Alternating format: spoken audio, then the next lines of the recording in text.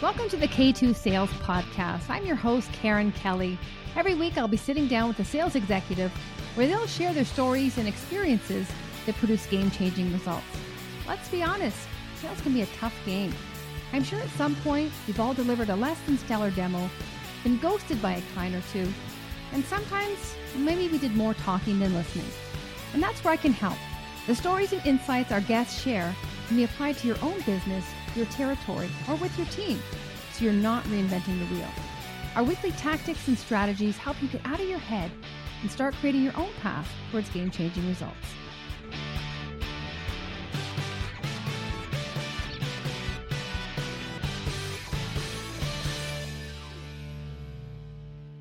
Welcome back to the K2 Sales Podcast. I'm your host, Karen Kelly. Now, every week I sit down with a sales leader, a business owner, and someone who's driving game-changing results in their industry.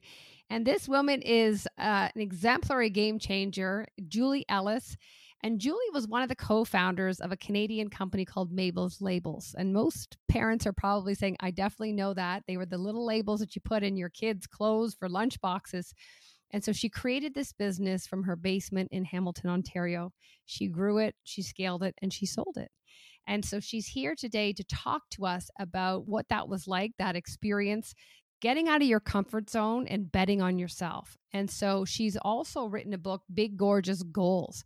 And it's how bold women achieve great things. And so she shares a lot of insights she learned along her entrepreneurial path, and she's still learning, but to help women get out of their head, to believe in themselves, to bet on themselves, and really looking at how to scale your business. You know, how can you delegate? How can you be laser focused, set clear expectations so that you're managing your time, you're managing your processes, but also if you're looking to achieve big goals, you know, it's going to take steps. It's not like you're going to achieve them overnight. So how do you manage the processes or the steps within, but also how do you manage your mindset?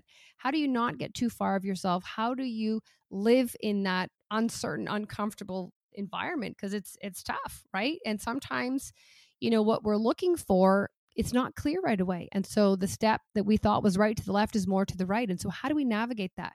How do we surround ourselves with others who can give us the support, but sometimes, you know, ask us the difficult questions that force us to really dig deep and say, like, is this a natural default here? Are we hiding, or are we truly leaning into our discomfort, our vulnerability, and trying everything we can? So I had a great conversation with Julie.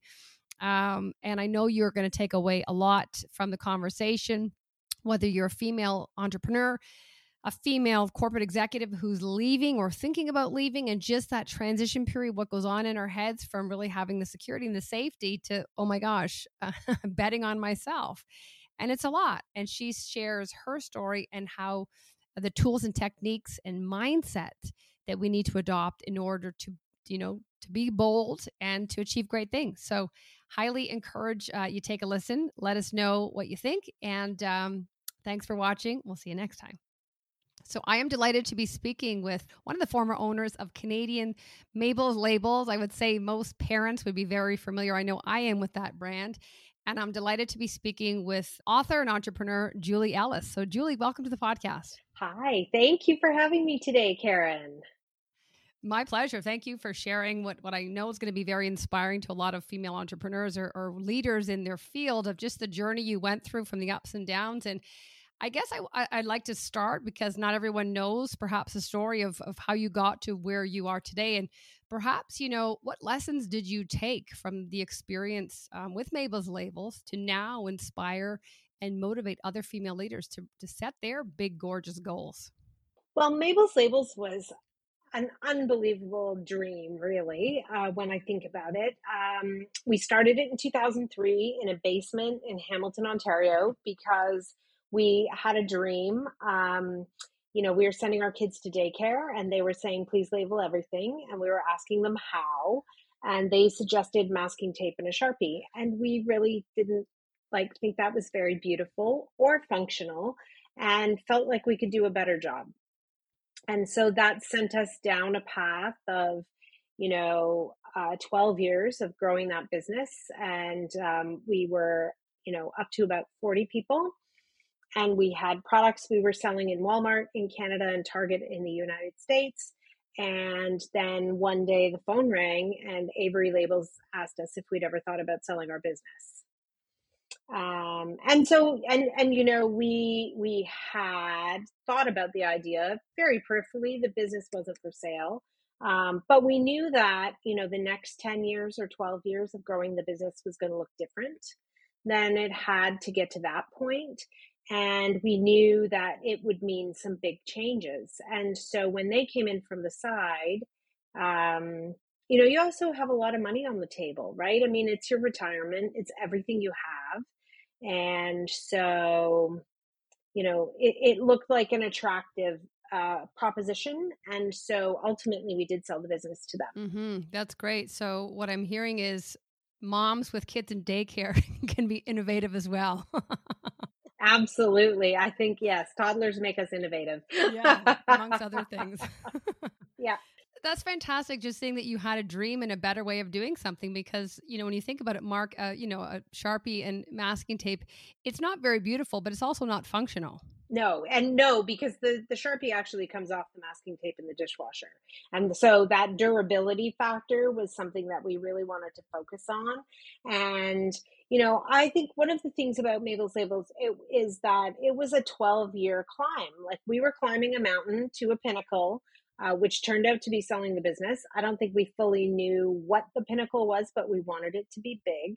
And we just kept doing things where people were like, "Oh, I don't think you can do that." And we were like, "Okay, well, we think we can, so watch us." And we just kept doing, you know, well, we have an idea for a product that will do this, that will stay put in shoes. Oh, shoes, that's really hard. And we just kept going on our way, you know, and part of that was, you know, building our own software that ran the business in the back end.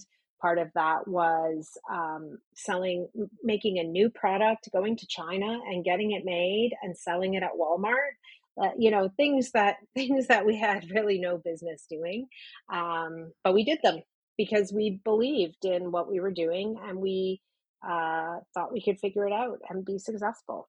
Remove the thought you did. And it sounds like just, you know, every challenge that you thought of, you overcame it immediately. So there was perhaps an ounce of self-doubt, but then, and it sounds like because there's a group of you, maybe one was a little bit more overzealous than the other, and then that carried the group forward. If there's any doubting Thomases, they'd be squashed pretty quick. I would say yes to that from time to time, but I would also say it wasn't just always overnight, right? Like it's easy to look at, you know, it's easy to look at it and be like, wow, they exited, they sold, like what an overnight success. Well, it was 12 years of hard Mm-hmm. work, right? So there's also the like, you know, public outside image that the world sees. And then there is the sort of hard work and climb and, you know, feeling frustrated because we didn't know what we were doing and how would we learn and all of the pieces that go into any success story. Mm-hmm. And I see that a lot. I feel that a lot of people just see that finished product and it's glamorous from the outside looking in. But what they don't see is the grueling setbacks, the failures, but the learnings alongside of them. And so they're maybe quick to judge in that, oh, you guys were lucky or, you know, it just came easy to you. And you think, well, 12 years is a long time. And, you know, to get there took so many left and right turns and sometimes turns down an avenue that cost you. And I, you know, for me, I've made mistakes as well, but like money, time, bad investments, you learn from them and then you make a better decision the next time. Yeah, absolutely. And it is just that piece of, you know, it's like an iceberg and so it's a funny analogy, but I always used to, you know, tell my kids when they were little, like, you know, don't compare your insides to other people's outsides. And to me, that's kind of like what this iceberg analogy is. It's this 10% that sits above the water of any iceberg, and 90% of it is below. And the 10% above is, you know, the amazing things you see that people do. But the 90% is the blood, sweat, and tears and the, you know, failure and the, you know, 100 ways you tried to get there and all of the things that went into that success. Mm-hmm. The people that sustain you, the systems you built, like all of those things are the unseen work. Yeah, totally. And I would also say even that 10%, sometimes as we're entering, say we're leaving the corporate world and we're going on our own, what they see is this real confident, you know, a sort of woman. And that might be a facade initially because the 90% underneath is quivering, going, holy cow, what did I just do? But I think it's you fake it until you become it. And so it's like, yes, I can look like this, but underneath, man, it's like the duck, you know, it looks like it's coasting smoothly through the water, but underneath the feet are going a mile a minute. So I just think that 10% as well can be applied to different ways along the journey, especially for women who have perhaps left a safe environment to embark on a new adventure of their own. Yeah. Yeah, and there's that piece of it, and you know, the after of any situation can always be difficult. I mean, we climbed for 12 years, and after we sold the business and I left, um, you know, that's a serious plateau to sit on, right? After a huge success, because you know, you reach the entrepreneurial dream, you sell your business, you have an exit, you create an exit for yourself. And so you join this, you know, club, so to speak. I mean, it's not a real club, but you know what I mean. And you know, but at the same time, I didn't know what to do with that. I mean, I didn't know how to not climb. I didn't know how to sit on a plateau and contemplate what to do next or enjoy that time particularly. Like, I had a fun summer, and then once summer ended, I got quite stuck in what to do next. And you know, and then this like the irrational fears of, well, what if the best thing I ever did is in the rearview mirror? What if I'm like some washed up entrepreneur? You know, the stories you start to tell yourself are not helpful and not true, and but they stick you in a bad place. And I've talked to a lot of people and they say, you know, when they hit that pinnacle, whatever it is, whether it's a revenue dollar amount, whether it's a status, a, you know, number of followers, but a lot of times when they say when they actually got there, was it everything they imagined? And it's not. Yeah. And No. so I can imagine having that work ethic and just almost knowing, like in September, you have that back to school feel where you're back to the grind and that's gone. I would imagine part of your identity might have been gone as well. It definitely was. It definitely was. And I got really trapped at the sort of this crossroads of grief and gratitude because I needed some time to grieve the business that I had loved so dearly. And that no matter what, whether I had stayed or whether I had left, that grieving process still needed to happen because the business was never the same, right? As anything would be. I mean, you get a new owner with new ideas, with new directions to take the business in. Like, what we had was gone. And so I needed to grieve that, whether I was still there or whether I'd gone. But I didn't know how to tell people I was grieving it without looking ungrateful for the fact that we'd been able to exit. And that tied me up for quite a long time. Not being able to talk about it because I was so afraid of looking ungrateful. And I did not want to look ungrateful. Um, so it was a journey in that respect. But once I figured out that piece, like talking about that piece and telling people that I struggled, I was so shocked at how it resonated with them and how understandable it was and how, yeah. And so then really I started talking about it more and more. So vulnerability for the win. Vulnerability for the win, for sure, right? And to, you know, people telling people you struggle is, you know, everybody does, so it's very relatable. Yeah, I think that's the big thing these days is that we want to be relatable, but you know, there's almost a paradox. First of all, I love the word. I love that relationship, grief and gratitude, because I think, you know, a lot of people have this persona or this image that I have to know everything. And even for you getting off the sale, like I have to be grateful, but you can't, I would imagine you can't move forward and you can't be open to more until you mourn and let go of the grief. But you also want to share it because along that journey, I imagine you're helping other people in similar grieving situations. Yeah. Yes. And it is, yeah, you've got to find a way to move through it. And it's a little bit like, you know, when you go on a really great vacation for 2 or 3 weeks and you know, a couple days before you go back, you're like, I don't really want this to end. Like, I don't want to go back to work. Even when you love your job, you sometimes feel like, oh, I don't want to go back to work. It was that, like, times 10, right? So the feeling of how you get yourself out of that and try something and do something was there was a lot of resistance for finding it to move forward. And the more time that went on, the more resistance that was there, because I feel like the more expectations that I had of myself, of where I Mm-hmm. wanted to go, and which were totally founded in nothing and not realistic. Yeah. And so, what would you say for others, Julie, who are maybe stuck in that moment and can't let go, and like in that maybe dark, heavy place? Like, what are some ways that you helped you get out of them? So some of it was about being kind to myself, Mm-hmm. definitely. And being gentle. Like my coach always used to say to me, Julie, you don't have to do everything the hard way. And so, because I like to sort of grind things out, and that's part of my personality. And I needed to be kinder to myself and be more gentle with myself, and really look at things like I was experimenting, right? Like give myself permission to go out and conduct some experiments and to succeed sometimes and fail sometimes as I figured out where I was going to go next. Mm-hmm. And that wasn't, nobody wants to fail. Nobody wants to say, I'm going to go do some stuff and I'm going to fail at some of it. And I'm going to learn a lot and it's going to be amazing. Like that's not typically, I was always like, the stakes are high. We got to win and we're going to figure out how to do it. And Mm-hmm. so, giving myself that kind of permission, that sort of gentleness, and it'll let me try things. Mm-hmm.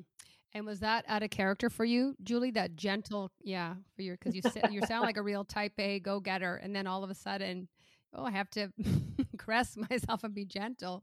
Might not be the natural approach.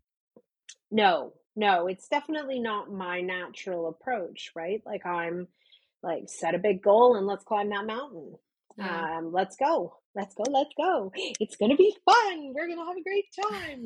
Like that's like I get really excited about it and motivated by it. And so, part of that was, and I think part of it also was figuring out how to sort of carve my own path, right? Like when you have co-founders, somebody's always down, but somebody else is always up, right? So there's the dynamic of people who are like picking you up off the floor, pulling you along for a while, maybe, and then you pull them for a while. And, there's that sort of shared dynamic. But Mm-hmm. thinking about doing it on your own is quite different also. And that, like I've always been fairly self-motivated. Like I can make myself a great to-do list, and but you really realize what your like defaults are. And I Mm-hmm. talk about that a lot in the book, like the default of ending up with to-do list goals, because you can make a really great list and you can start checking things off, but that's where you start playing it safe. I just wanted to pick up on something because you had co-founders. So would you suggest for people who are solopreneurs to perhaps find a network of people like them to have that support, have that sense of community to get them out of their head so that they're not so, hard on themselves and only coming at it from one angle? Yeah, I think that's one of the things, even with co-founders, it's a lonely career choice to be an entrepreneur. And so you've got to find ways, and it's like a constant cycle of learning. Like, in the beginning, you don't have the money to hire people for their expertise, so you have to figure it out. And even once you have the money, like you need people that have really broad skills, and you're building things you know nothing about. Like there's a real learning curve a lot of the time. Suddenly you had an idea and you started a business, and suddenly you have 40 people that work for you. Like like those are real things that you might have never anticipated. So it's that constant learning Mm-hmm. and growing curve for sure. Yeah, I can say I'm in it. Because I'm always learning and I'm always in the uncomfortable phase, but it doesn't bother me. I'm just so accustomed to throwing myself in way over my head and figuring it out, and I love it. Because I don't play safe. Yeah. And that's the thing, right? So it's like not getting so consumed with, I mean, people talk about working in your business and working on your business. And it's a little bit like that for me, but it's more about like, are you just making yourself so busy and your to-do list is so Mm-hmm. long that you're not doing the pull back, lift out, like what's the really big thing that I want to go after? right? So you get stuck with a clean inbox and, I'm actually feel like, okay, my inbox, I'm a few days behind on my email. Okay, I'm probably working on the right stuff. Like, Yes. like when I'm not super, super tight on everything and there's a few loose ends, that's actually uncomfortable for me because I like to be, viewed as being reliable and trustworthy and all of those things. But the truth is that when I have a few little, I'm not dropping the big stuff, but I'm dropping some of the small stuff, and Mhm. the balls are falling down a little bit, and that's where I'm like, okay, so I've got these big dreams that are like out here that I'm figuring out how to turn them into goals and how to chase them. And I feel that when people are doing all these little behind the scenes, they're in motion. And it's almost that they're hiding a bit behind all this busyness, but it's actually not producing revenue generating results or getting you closer to those goals because you're not in action. Yes. Yeah, you get stuck a little bit, right? And you get stuck in your own sense of comfort. I mean, we all like things to Hmm. be comfortable and not easy, but kind of easy, like just comfortable and familiar feels good, right? And so when you're constantly on that sort of leading edge, it's not comfortable or familiar necessarily. And so, how much time can you spend there? And it's finding a way to, like, yeah, keep pushing the edge, keep pushing it farther, and also to, have a balance of, obviously we all have to get things done, right? Like, you can't spend all your time in one side or the other. So you have to find a way to balance it. So, what compelled you then? We're going to switch gears a little bit to write big, gorgeous goals. Was there, has it always been a dream to write a book, or what kind of was that point where you're like, I want to share this, my story with others, with the world? So I've never really been a writer. It was never part of my, role to, write blogs, marketing. None of that was part of sort of the jobs that I've done. And so what really happened was I started telling, well, when I met you, and we were doing, the Beyond Boundaries program for an accelerator for women entrepreneurs, and I was the growth mentor. And I started literally telling my story there. And I got a lot of feedback, a lot of really good feedback about how it landed for people. And then from there, after telling the story quite a few times, I wrote a keynote. And then from the keynote, I was sort of backed into writing a book, because what I realized as the keynote came to life was there was actually so much more to tell that you're, not going to necessarily talk about in a keynote. And the place where I felt there was a huge opportunity was really in that, like, 90% of the iceberg, where it's like systems, processes, and people. And how do you put those together to kind of get you where you want to go? Looking at the book, who would you say this is for? Would it be for all women leaders, women entrepreneurs, or like what's that target group that would really resonate with your story? Because I can tell you when you shared the story, and I was in the audience, and when you went to China, I could see it, I could visualize it, and I feel that why most people related is because you were so out of your comfort zone, but you did it anyway. And so I felt that after that, it might not have been as bold as going to China, but maybe it was, buying a CRM or just, going into a different avenue that was out of their comfort zone. But you gave them the confidence to go, well, if it's possible for one, it's possible for many. Yeah. And I think that's what it is. Like, it's everybody's sort of leading edge is going to be different, right? Like, everybody's big goals. So, depending how experienced you are in setting big goals and doing big things, your big, gorgeous goal might look different. They will all look different because people are bringing different experiences to the table. What does pushing the envelope look like for you? So, there's no formula in that respect of judging whose is bigger than anybody else's. What there is that I think you're in the right territory when you feel fairly intimidated, fairly scared, and you're missing some ingredient that you need to actually achieve that goal.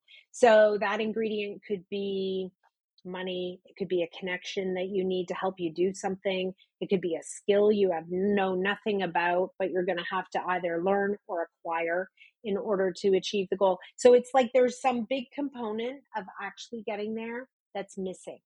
And that to me is a real difference of setting a big, gorgeous goal. Yeah, well, because just what I'm hearing, because it's not easy. Then there's missing pieces that you have to go out, and I imagine as you're going out to source them to upskill yourself, there's a learning component too, and even that recognition of I don't have all the answers, but I have to go and seek them. Yeah, yeah. Part of it is about exploration for sure, and part of it is about like acquisition of knowledge or things or um, the money you need to do something or all of those kinds of things. And you've got to be outside of where you're very comfortable and or scared Yeah. by what it is that you want to do. But I think that's good because it's almost like I'm thinking like a game. It's like, what do I need to complete this? Like, I'll go here, I'll do this, I'll source this. I don't know what I'm doing, but I'm learning as I go. And there's almost a hunger to go, like, I got to get this because as you get these things, that's for me, confidence is a skill, right? I'm learning. That was really hard, but didn't kill me. So how can I take that now and apply it to the next thing that I need to source? Yes. That's absolutely it. And then how can you learn some like fundamental underpinnings that help you? Like one of the things that we talk about a lot, I talk about with clients and is this how do I how and people of all levels struggle, but how do you effectively delegate? Mm-hmm. How do you give somebody a project and at the end when they come back and they're super proud of themselves and like excited to show you what they did, that it's actually what you wanted?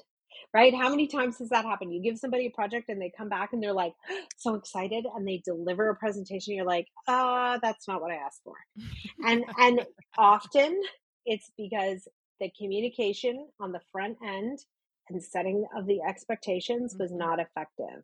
Yeah. And so then the natural inclination is, well, I can't do that. I'll just do it myself Mm-hmm. because then it'll be the way I want. And that is not a scalable answer, No. right? You have to learn how to leverage down the line through your team, through the people you hire to help you with things, all of those things. Because if you don't, do go through that letting go, you limit yourself, right? You're a constrained resource. So how do you, create the kind of leverage in order to get done what you want to?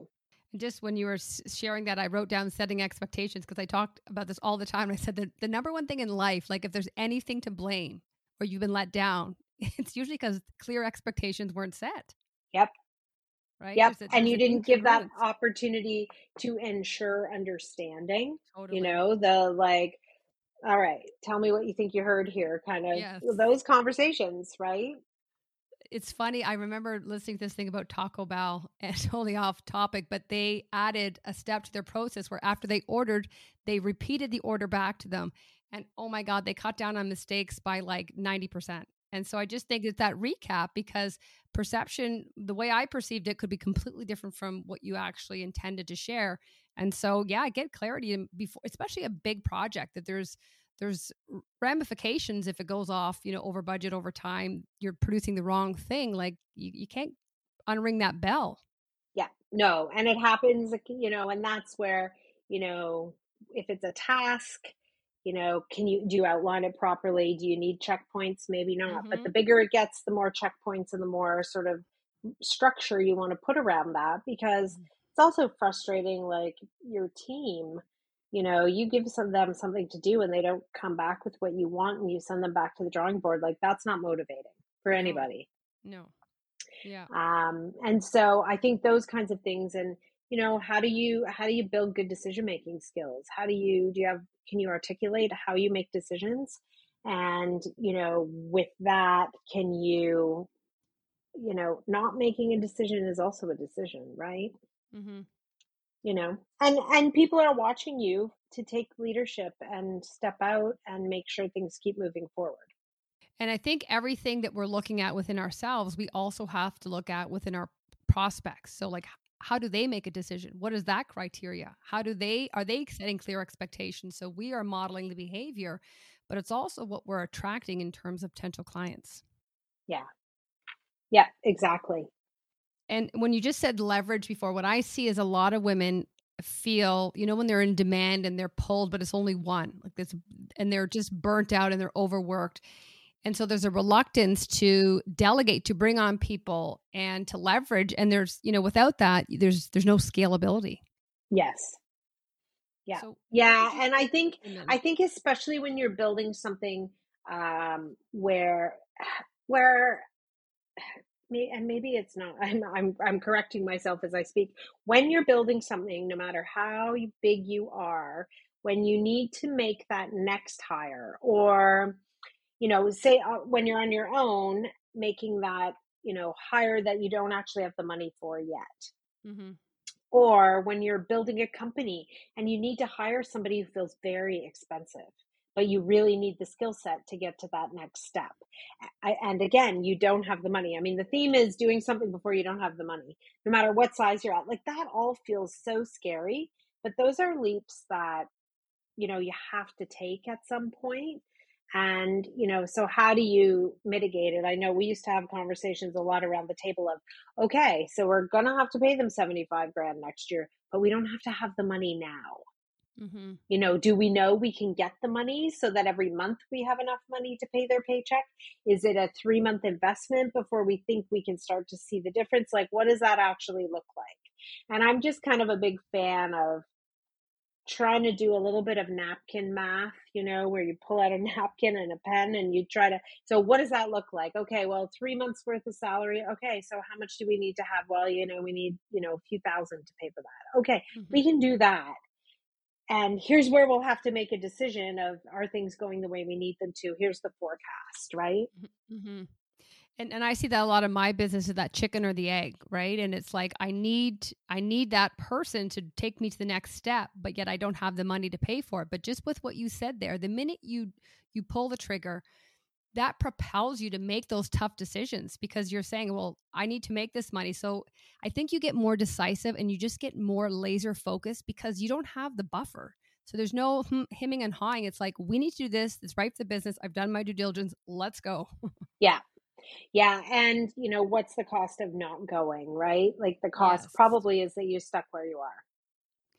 But even regret, the emotional of just that, I think that's people's biggest fear, is like not living the dream or not executing on what you secretly know you're capable of doing. Yeah. One thing I remember hearing in a conference, and they were just always saying, like, don't look at what it's going to cost you, but look at what you're going to make. Look at what it's going to allow you to make. And I think people, that's that scarcity mindset. It's just like, it's going to cost me, this much a month or whatever. But like, flip the script and say, like, but I now have a marketing person, or I have an in-house operations.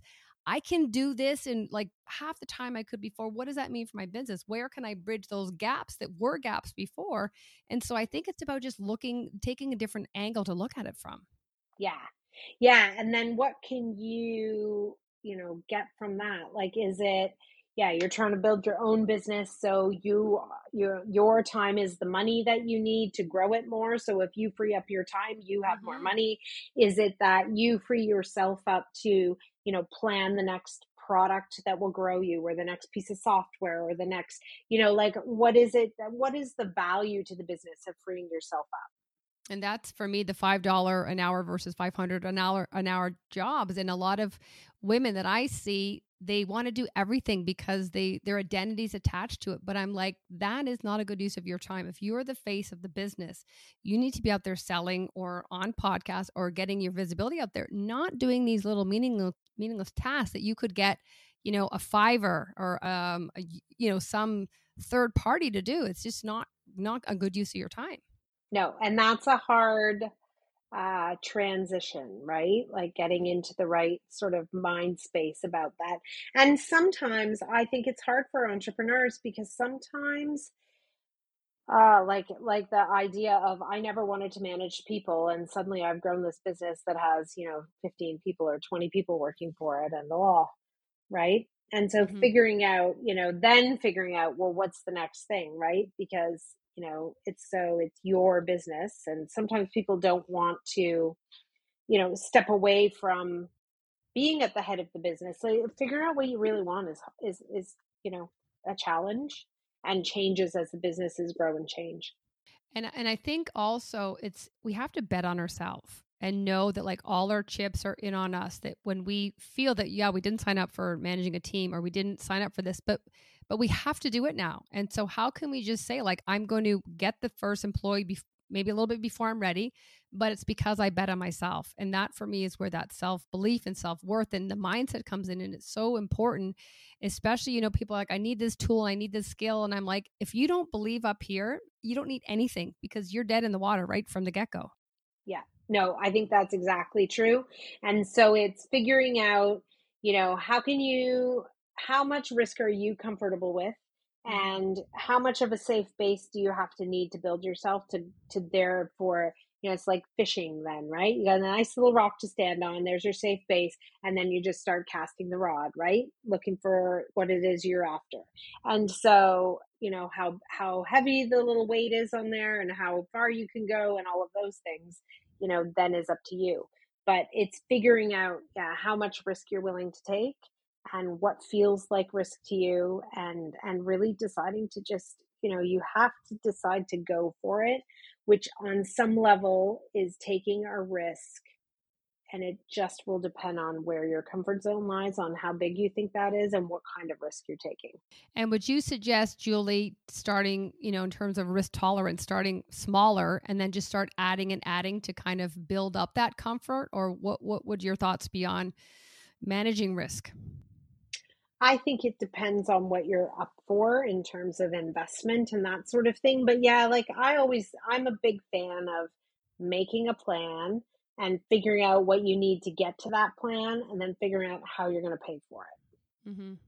Right. And so, like, for a solo person, it could be like, you want to get your revenue up here. That means you're going to need to make your first hire. That means it's going to happen at this time. And that means, you've got to save up some money, you got to invest some money, you'll have the money. Like, I'm a fan of facts when it comes to like just knowing where you're going to end up with that stuff. Mm-hmm. And it doesn't have to be a giant spreadsheet. Like, that's Yeah. get out a little piece of paper and do some math and figure it out. But that's prescriptive. And that, for me, you can't achieve that when you're working in the business. So what would you say, Julie, when people are writing their goals? Are these goals any time of the year? Are these also goals that you can do at the beginning of the year? What can these be used for? All types of goals? Yes, all types. I think there's no time like, well, here we are. It's almost the beginning of the year. So there's a natural place here. Um, I personally find myself more attached to goal setting at back to school time in September for some reason. So, but you need to sit down in April because everything that was on your list is sort of coming to fruition, and you need to set the next set of goals. Go for it. I'm a big fan of a few things. One is you need to clear some time on your calendar and get away from your like laptop, desk, regular environment, and go somewhere where you have some amount of like, you need some kind of white space. So, I love going on a plane, and I find it very hard to actually do anything when I fly because I like to sit in a window seat and look out.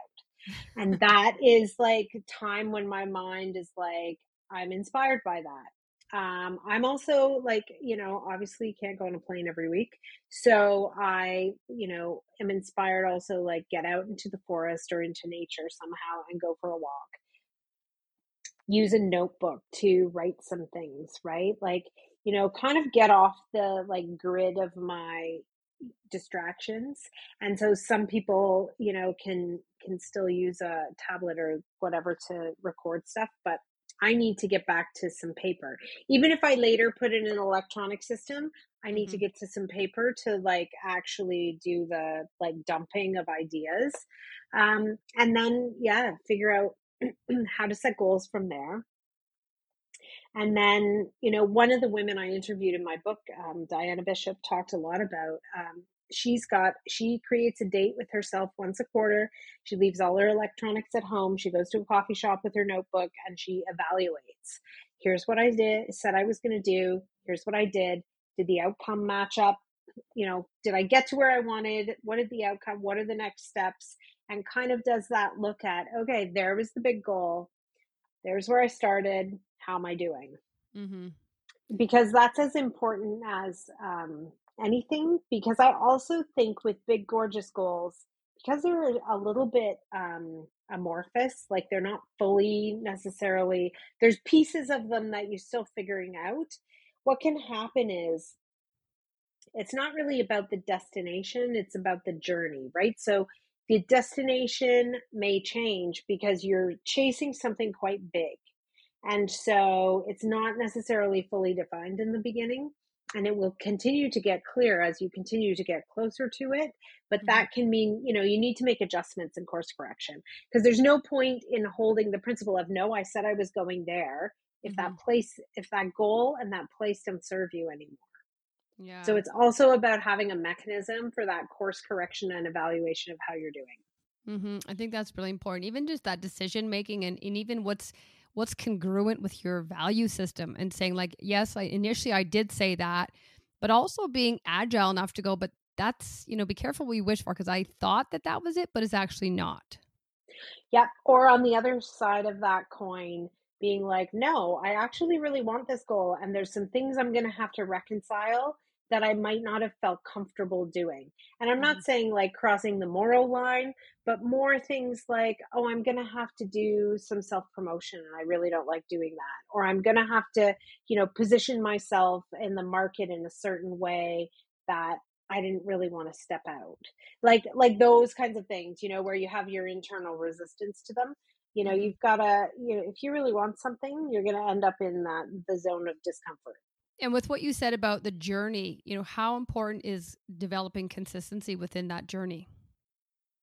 I think it's important to have a consistent process around checking in with how things are going, and Mm-hmm. also with creating time and space in your calendar to actually work on this stuff, right? Like, because it's the you'll go to your default. So is your default, like my default would be going to like organizing my office, cleaning up my inbox, crushing through a to-do list and not taking the time to think big.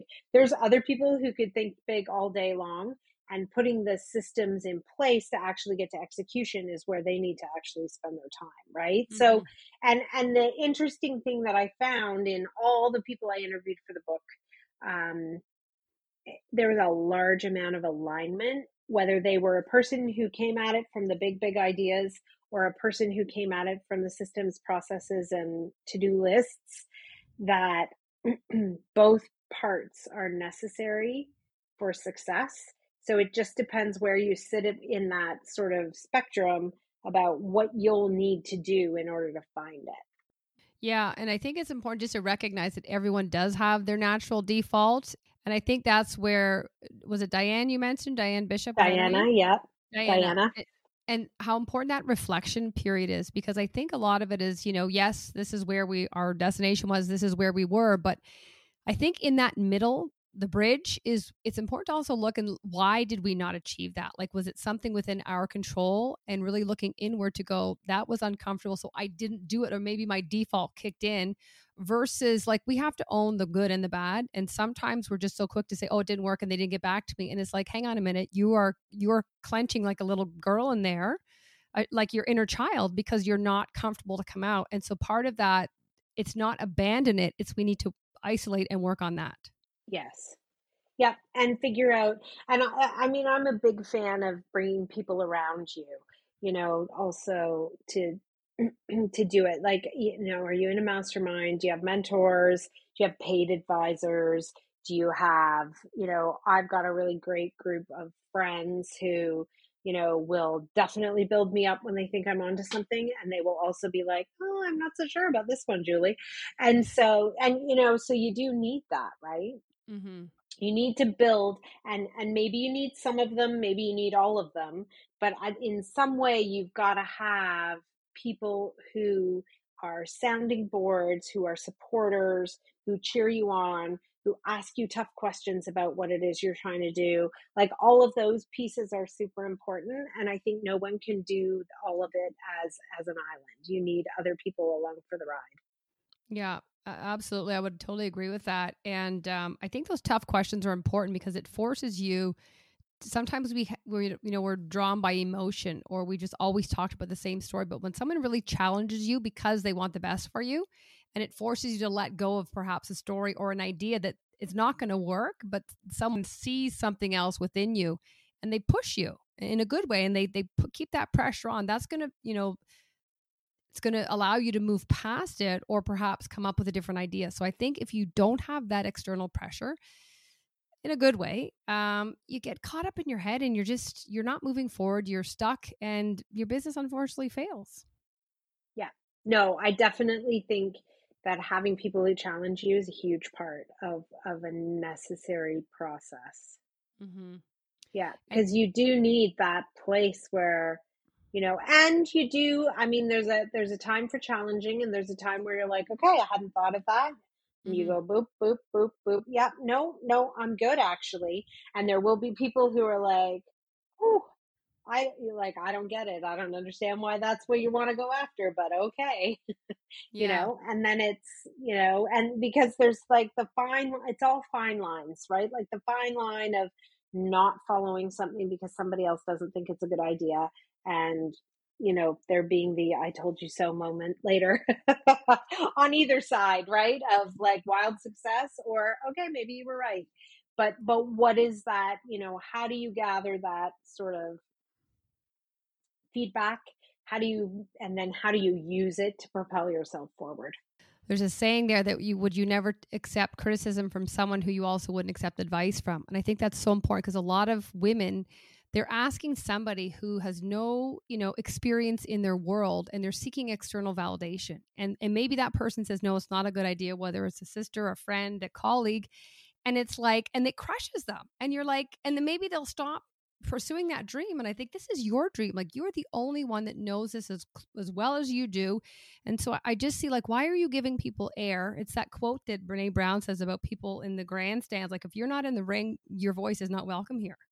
Yeah. And yeah, so how do you build a network of people who are in the ring, who've been in the ring, Mm-hmm. who want to get in the ring with you, and who will then give you some pretty honest feedback for the good and for Mm-hmm. the maybe not so good. So coming up to the end of the year now, Julie, if we get tactical, what are ways, or what are maybe a few things people should do? I know you mentioned, getting outside of your day-to-day, creating some white space, whether it's in nature, to really, remove yourself from distractions. And I think just have an open canvas to deal with. Is there anything else we should be doing? And is there anything that you would suggest we be mindful of or stay away from when it comes to setting our goals? I think to be mindful of, you know, you're setting your goals. They're not being set for you. They're not, and so what is it you really want? Trying to get in touch with what it is you really want. And, what goals come out of that. And, knowing that you're going to continue to push yourself. Mm-hmm. And I think also keeping in mind it might not be as defined as you want it to be, but can you figure out what the first few steps are that you want to take towards figuring out the next piece? Mm-hmm. I love that, because I think sometimes if it is a big one, like you mentioned, the first few steps they're not clear. Like, there's one here, there's one way over left, but just giving yourself some grace to say, let me figure this out. But then as you go through it, the steps become a little bit more clear. But I think kind of leaning into that discomfort, and it's scattered and it's muddled, but that's okay. That forces you. I think it forces you to make a decision. Do I still want this? And the harder it is, and the more you hang into it, you're like, this is worth fighting for. Yes. And it feels like, you put your head down and you try and take those first few steps, and that takes you off feeling as scared about how big it might be, and Mm-hmm. puts you down. And then, you can like put your head back up and say, okay, did the first few steps. Oh, okay, here's what I learned. Yes, I'm in the right track, or no, I want to make a few adjustments. And then, you put your head down and take the next few steps. And so, I mean, that's how anything gets done, you Mm-hmm. know? I'm not saying you don't need a to-do list, a good to-do list to get to your big, gorgeous goals. But I think you've got to throw away the to-do list to get to the big, gorgeous goal. And then you got to come back down to the practical steps. Mm-hmm. And I love what you said, just almost like a mountain, like mini summits, so that you're breaking them into bite-sized, digestible pieces that allow you to almost go through that reflective analysis. What did I learn? So that you're not carrying, like you're letting go of things that are not going to serve you as you continue to climb the mountain or to achieve your goals. Yeah. Yeah, and how do you spend some time like sitting in a place where you're like, okay, I'm visualizing it's happened. I did it. What does Mm-hmm. that look like? And how does that help you keep going? Mm-hmm. And do And you some people do visualize? that. I do. I found some people do it very naturally, and Mm-hmm. other people do not. So, Mm-hmm. but I do. I visualize, okay, what does that look like? What's it going to be like when I'm there? What color's the grass? What color? Like literally, I'll go through and like actually put a bunch of detail around it, Mm-hmm. because once I've gone through that process, I'm like, okay, I'm a little bit stuck. Let's what is the prize? What's it like when I get there? Okay, so let's rewind, let's feel more inspired, and let's figure out what the next few steps are. Mm-hmm. So as you're seeing it, you're kind of trying it on, that when you get detracted, you can go back to that picture that you've created your mind's eye to say, okay, I like almost getting that you're inhaling it again to go, okay, I can see it. I'm back on track. Yep. Yeah. How do you get to a place where you believe in it again? Yeah. Right? And I would say you're going up ebbs and flows, right? We all know it's a journey and we have good days that are really positive and up. And then there's days we get in our head. And even as experienced as we are, sometimes we're human as well, too. I can say I don't have every amazing day and I can get myself out of it pretty quickly. But, I think it's important to recognize, why did I bite there? Like, I know better, and just like, am I tired? Exactly. Am I pulled too thin? But why did I fall for that? That was a rookie mistake. And I've been burned down there before. So I think it's just also checking in with ourselves and saying, like, well, why am I doing these great things? Like, even alternatively, like, why did I make these really good decisions? And I was just, what am I doing differently here that I can, continue and double down on? Yeah. Yeah, definitely. It's a constant, like not minute to minute process, but it's an ongoing process, right? Mm-hmm. Of that sorting, and that, figuring out, okay, no, more of this, less of that. Let's keep going. Here's the next steps. Like, because you're talking about things you're not going to do in a week or a month, or maybe not even in a year. Mm-hmm. This could be something that you're going to work on for 5 years. So, and how do you sort of um, reward yourself on the way? Mm. What are the points where you're like, oh, like this, it's coming together, and it's happening, and so, how do you find those mini places where you can pat yourself on the back and get excited about the next leg of the journey? And how many women do you say could work harder on rewarding themselves and giving them the pat on the back? All of us. We can all do that, I think, because I think there's such an inclination to go, "Oh, I know, like, that went really well, but." It's the Uh-huh. buts that kill us, right? Like, we can't, say thank you, or, that sort of thing. So I Mm. definitely think there's something to that. Yeah, 100%. And even just, I always say, like, look at, instead of where always we're going, look at where we came from. And if you looked back to your 3 years ago and to where you are today, your former self would be like, man, you're doing okay. But we're always looking at what we don't have and that void and that kind of cup half empty. And it's like, well, look at where you were. Yeah, and I mean, you level up into like new arenas, new playing Mhm. fields, and suddenly feel like the small fish again, right? I mean, that's the one, I wrote this book, and suddenly I'm talking to authors like every Mhm. day. I'm talking to people who wrote books. The people that I know have all written books. The people and some of them landed on, big bestseller lists, or big this or big that. And so there's a constant battle with that feeling of the imposter, right? The Yeah. feeling of, so now here I am in this new arena where everybody has a book, and you lose perspective of, no, not everybody has a book, and it actually is an achievement to be really proud of.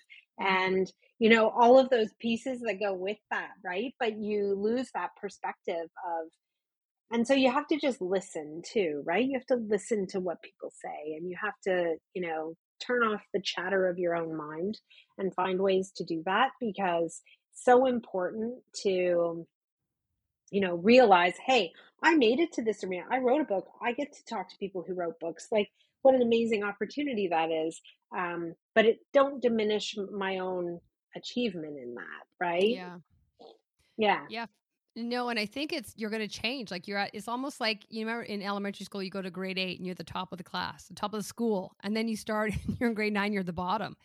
But I think that's good to do that, because that's showing you're growing, right? It's growth. So now you're at the top, but then you're at the bottom, meaning you're in a different echelon, and you're going to keep on going up and down, up and down. And I can just say, when I started in like 10 years ago, I was reading all these sales books, and I'm interviewing the authors now and having, Which is amazing. peer conversations. And I'm just like, you were my idol, like, 10 years ago. And now we're, on the same show. So it's just like, you earn the right to get there. And I think it's also, that's part of it. I think if there is imposter syndrome, just look at some of the activities you're doing and saying, like, you're the only one that sees this, because you have every right to be here. And if you weren't able to write a book or couldn't get it published, you wouldn't have, but you did. Yeah. Yeah. Yeah. And it is amazing because, and then you look back 5 years ago, it was like a very far away dream to me to write a book. Mm-hmm. 3 years ago, I was just getting started. Yeah. And so, like, that's huge in that amount of time. I mean, day to day, it feels like, you're never going to get something done, or, you have a deadline, or all of those things. But, then when you look back, you're like, okay, look what I did in that amount of time also, right? So that is where, like, breaking that journey down into small digestible pieces and taking the time to look back is really important, because then you get more perspective about what you've actually been able to do. Mm-hmm. And I'm sure as a writer, you can attest to that, having to sit down every day and having your writing time. Those are the small incremental steps. And I would imagine even the days that you don't want to. Absolutely. 5 days a week, I sat down and wrote. So that's how the book got done. Only for, for the most part, for only an hour a day. Yeah. But, if you put some parameters around things, it's amazing what you can get done. And one last thing is just, when you said celebrate, I would say no one's going to celebrate you more than you. And so if you're waiting for and you feel guilty or embarrassed to celebrate your successes or where you've come from, no one else is going to do it for you. So go out and buy yourself dinner, buy yourself something, give yourself a pat on the back, because honestly, like, you're not going to have that stamina to move forward if you're constantly chasing out. It's like running. It's like, take a race, take a breath, take a drink, and just go like, yeah, you did it. And then allow that to propel you to the next floor. Otherwise, you're just chasing and you're tired. Yes. Yeah. And what is that thing that, is it having lunch with a friend, going for a walk? Is it, what are the things that feel like a reward to you? And how do you make sure you build them in? Is it taking half a day off work to go and loaf around and do something you would never do? Like, whatever that might look like, do it. Because you've got to find ways to sustain your energy for the long game. Well, listen, Julie, you've been a great insight here on goals and just the mindset required, and even the resilience from starting, Mabel's Labels in a basement in Hamilton to growing it and scaling it, and then writing a book. So I imagine there's going to be people that would love to connect with you and perhaps follow you. So if there are, what's the best way for them to do that? 2 ways. You can find me at biggorgeousgoals.com, and you can also find me on LinkedIn at Julie-Ellis. Okay. And so we will include all those in the show notes, as well as the link for Big Gorgeous Goals. So I encourage you all to go purchase it, especially at this time of the year, where you can go and get in front of those 2023 goals and start working away towards achieving them. So thank you so much, Julie. And it was great seeing you. Thanks, Karen. Great talking with you today.